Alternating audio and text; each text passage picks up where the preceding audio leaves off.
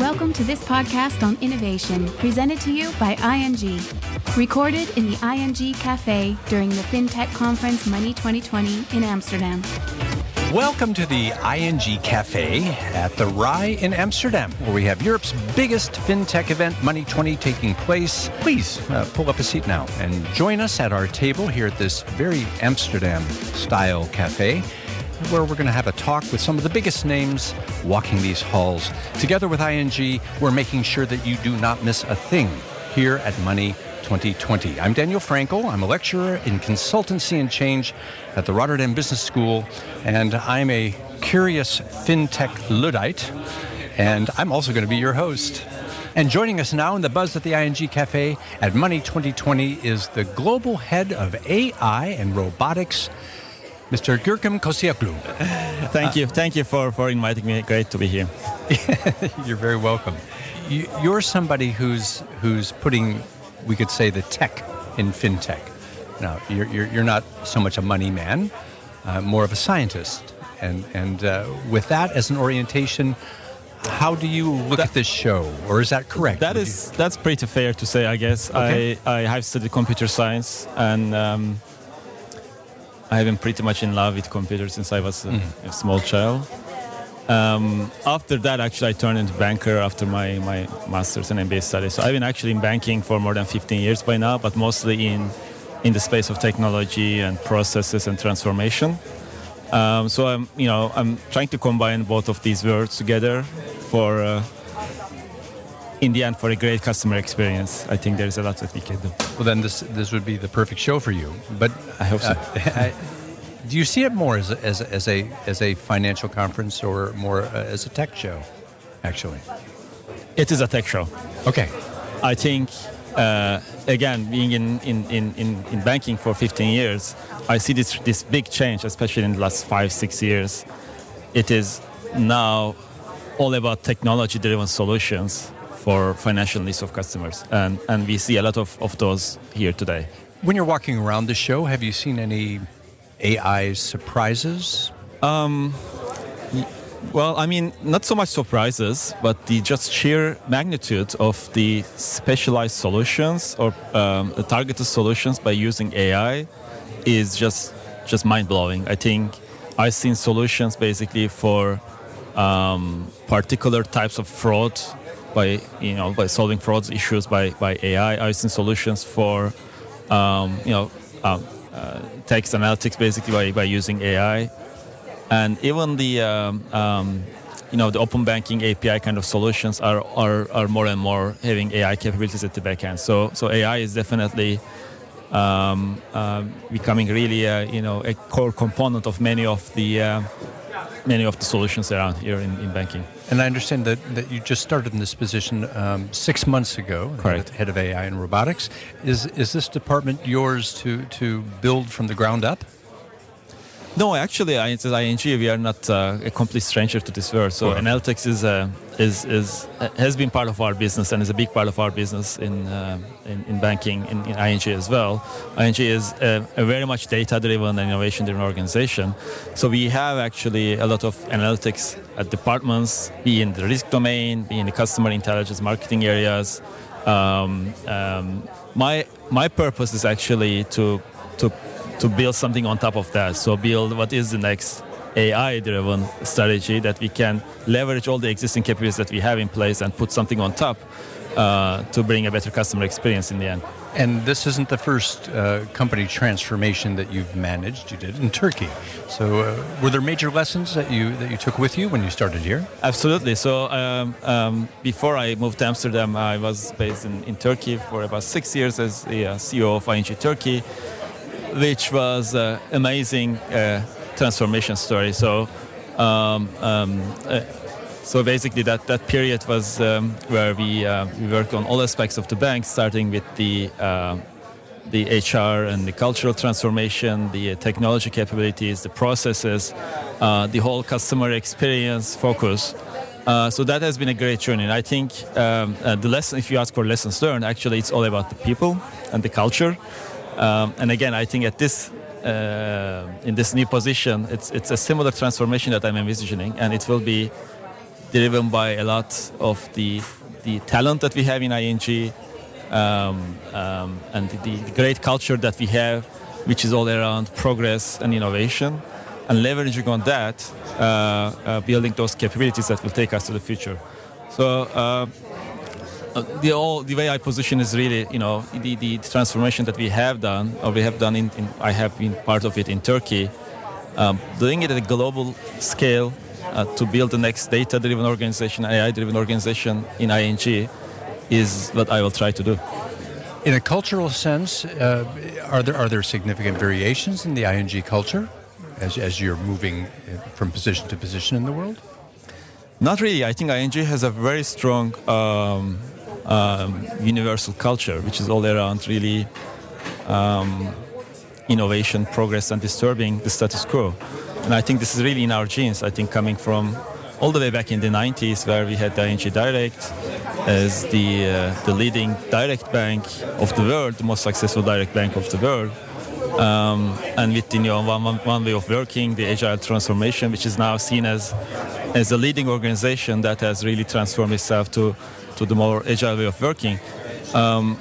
I think it's a continuum, and I wherever I go in ING, be in Turkey, be in the Netherlands head office, but also in all the countries and the units that I visit, it is there. I think it's a very strong culture.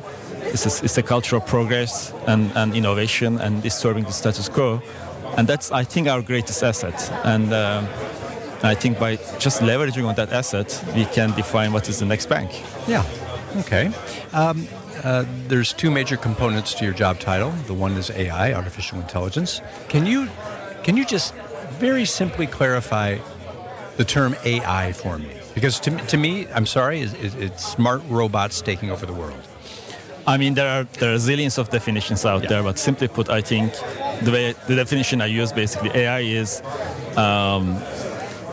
the set of capabilities and the techniques that enables computers mimic human behavior. When I say mimic, in many areas, actually, computers are better than humans in decision making, in image processing, in voice processing, etc. But that is a simple, broad definition that I use. And then, with that broad definition, in what specific domains is AI currently being implemented? So, at the very high level, if you look at what we do at a bank, it's all about decision making for ourselves or for our, to help our customers to be one step ahead in their life and life and businesses. And also, it's all about customer relationship and customer service. So that's basically at very high level what banking is all about, right? So we manage risk, we make risk decisions, we manage pricing decisions, we basically help our customers for their financial solutions, and we have a lot of communication that's going on with our customers for this. Is there a reason why, because AI, I presume, has kind of infinite applications, right? Is there a reason why finance and banking is now a special canvas for the application of AI? Yes, it's because it's a data business. What we do in banking is purely around data and intangible assets that we are managing, and the more data that you have, the more you can feed the algorithms and AI capabilities. But also, as I was trying to say, so in terms of decision making, it's a big component of banking. Yeah, so it's all about experience and expertise-based decision making, and again, using effective algorithms that can help you make better decisions as a bank is a key asset. Can be a key asset going forward. So I think those are the two things. So the sheer amount of data and data-based business, and secondly, the importance of making correct decisions and decision-making on a continuous basis at macro level or micro level for our customers or for our bank in risk management, etc. And those are, core capabilities for banks. And both of those areas can be, strengthened by AI and similar capabilities. Some customers may be afraid of the phrase AI, artificial intelligence. It sounds futuristic. Is there a potential that it would alienate customers? I think that's, again, matter of what we offer. Yeah, so I think the idea is, again, we are not using AI just for a better technology or for the sake of solving undefined problems. It is for offering a better customer service, and once we basically be able to offer that next generation customer financial solution that the customer was not even aware of that he might be needing, and it's a perfect solution for them at the right time, in the right place, in the right way, or we can basically manage their personal finances in a better fashion, or we do basically risk management in a better way, so that we can go to address those customers which are not previously being able to address by banks, non-bank customers. Those are the examples that we can be much effective by using AI. And then those are, I think, people don't need to basically be understand how that solution has been developed by using AI or machine learning or some other algorithm, etc. It's the customer service in the end that matters. And once we offer that service that's really compelling for our customers, I don't think there's nothing to be aware of. Again, it's all, or another example, right? So fraud, right? Fraud is a big task for banks to manage the safety and security of our customers' transactions, their applications. And again, AI can play a great role here. So those are the things that really add value to our customers in the end. So I'm not really too concerned about that scare factor. Okay, good. The other part of your job title is robotics. And if I'm not mistaken, did artificial intelligence start within the realm of robotics? Yeah, the robotics we use in the banking world is software robotics. So it's about process automation, those smart scripting capabilities that can solve our processes to make them more leaner, easier from a customer perspective, more predictable, and faster. And that's what we are using as in robotics. So those are the software robots that we use a lot in our back offices, in our support functions within the bank, and they give enormous amount of speed, predictability, and easiness to our customers. So robots makes people's work easier in the simplest sense. Yes, and basically enabling us to focus on real value-adding activities. Right? If you think about, for anyone who is working in an office, if you look at basically the activities that you do within a day, and if you break it down by real value-adding things versus the mundane tasks, basically where you copy and paste stuff from one system to the other system, you basically go from one screen to the other screen, you need to scan documents, blah, blah. All of those activities can be done much faster and smarter by robots, thereby enabling us to focus on the real value-adding things where we basically manage processes instead of just, do repetitive tasks, or we focus on our customers to define what is the next generation customer journey that we can define for them, or we can focus on real customer service to solve the exceptional problems for our customers, etc. So robots make people's work easier, and then AI makes the robots smarter? Yeah, I mean, robots is part of AI actually, right? So if you refer to the definition I made in the past, in the beginning around the mimicking human activities or human decision making, robotics is part of AI in that sense. AI makes us, the way I phrase it, AI will make us much more effective in our decision making. How many robots?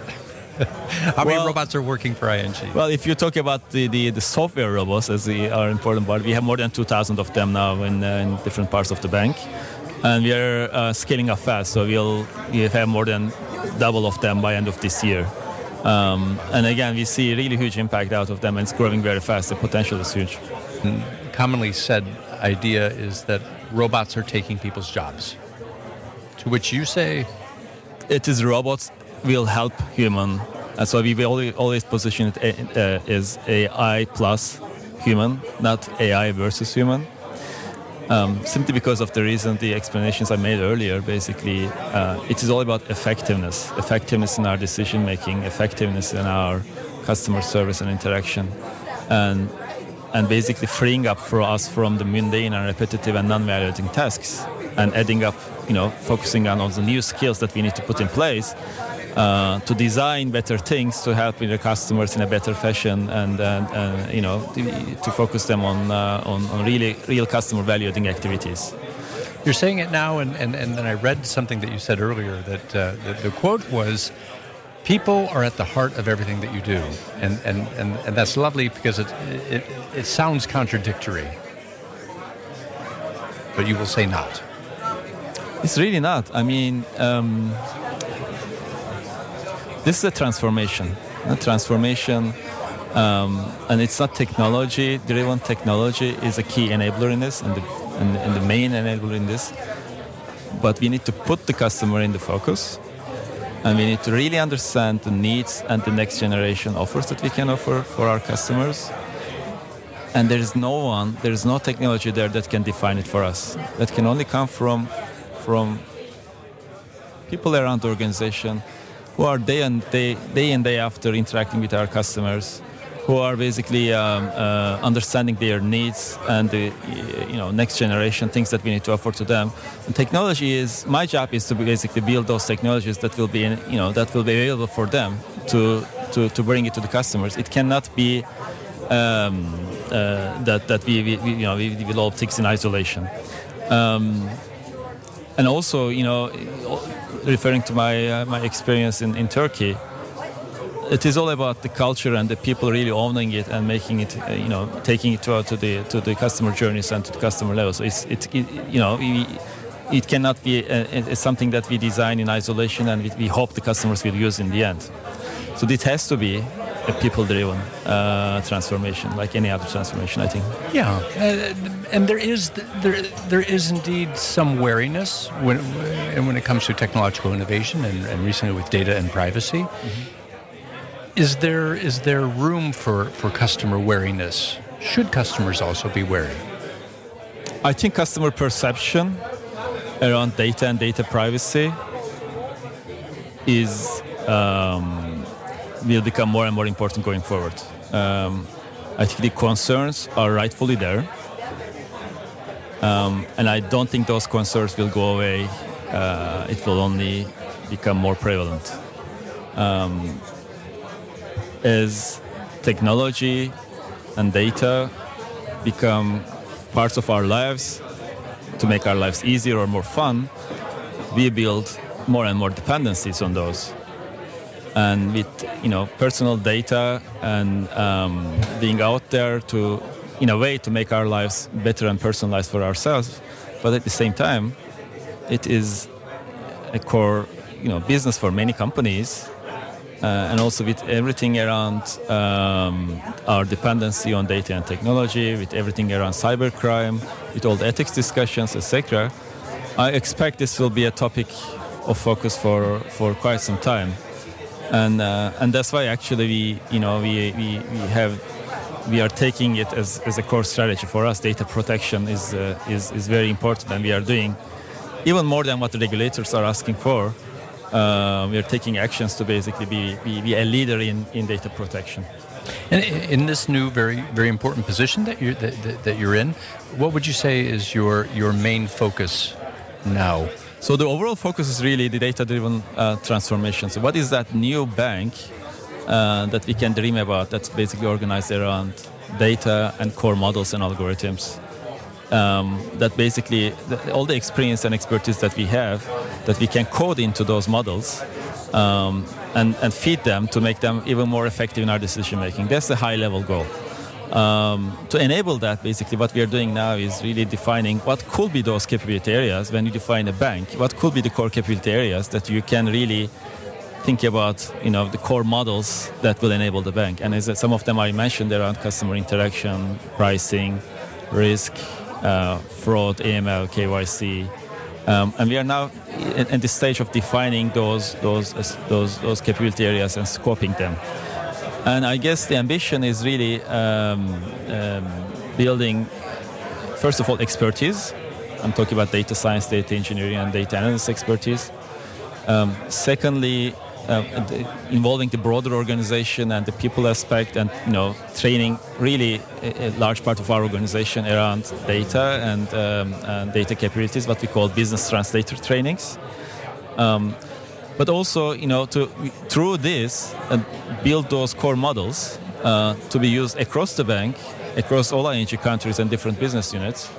That will basically give us the core advantage to build a new bank. Right? So if you want, for instance, build a pricing model that will be used for credit pricing for retail customers, let's say, across the countries, I dream about the bank. Basically, we have a set of people that are constantly improving that pricing model.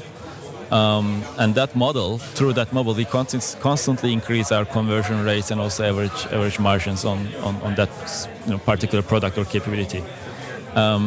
Which means basically that we have a core capability that we constantly invest on, and basically keeps us staying ahead of the competition. What we need to add is basically really challenging our day-to-day activities in the sense that can I do this task smarter by using a model? This pricing decision that I'm making at this point, can I dream about a model that can do it better, that can help me do it better? Yeah. And that is the kind of the challenging mindset that we are trying to bring in. What are those models really? What are those capabilities really? What is the art of the possible? What is the data that we have that we can use? Or even what is a job? Yeah. I mean, even broader, what is a job, and what how can you redefine your job by really challenging your day-to-day activities and seeing if you can do it differently instead of taking that decision. Can you basically build a model and try to basically help that model and feed that model in a way and try to improve that model? That will help you basically make decisions in an unbiased and much effective way. Yeah? Well, thank you for this very personal and humanly interactional conversation. My pleasure. Gürkem Kosioglu, the Global Head of AI and Robotics for ING. Thank you very much. Great. Thank you, Dane. Interested in who else joined us in the ING Cafe during Money 2020? You can find all the podcasts on ing.com or at bnr.nl/money2020.